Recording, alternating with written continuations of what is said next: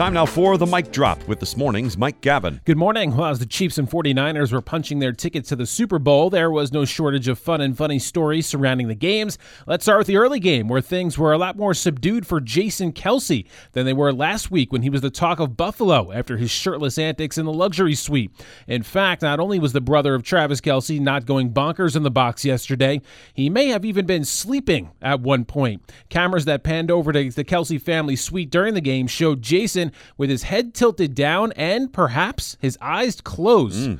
Social media users love the contrast between the bonkers Kelce from last week and the sleepy Kelce a week later, some guessing that maybe he partied too hard in the pregame and others calling it a dad move to try to grab some Z's in the middle of the AFC Championship game. Wow. See, I think, if he was in his 20s still, I think he could have sort of done what he did last week and partying with the Bills Mafia and all that, and he could have bounced back and had the same energy and the same partying this week. But because he's in his mid to late 30s now, I'm thinking that he can't do that back-to-back weeks anymore. 13 years as an NFL center has taken its toll, apparently. Yeah, and just age, father time, having kids, the whole thing. You can't do that back-to-back weeks. As they say, father time remains undefeated. Right? So I suspect this was like 4 beers, 2 burgers. Yeah, you think I'm so? Guessing, yeah. I think that's what happened? Yeah, I mean, generally speaking, I think he can handle that, but it was a real party atmosphere. Right, yeah. So.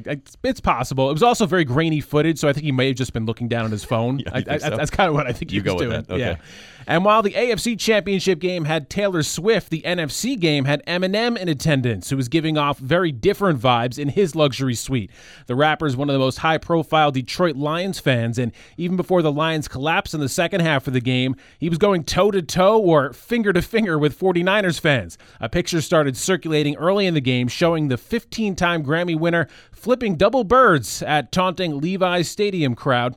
Another moment made for social media, and fans had some jokes. One wrote that the middle fingers were Eminem's version of 2 thumbs up for the Lions. Another saw it as inspiring, hoping that they were still flashing double birds in public at the age of 51.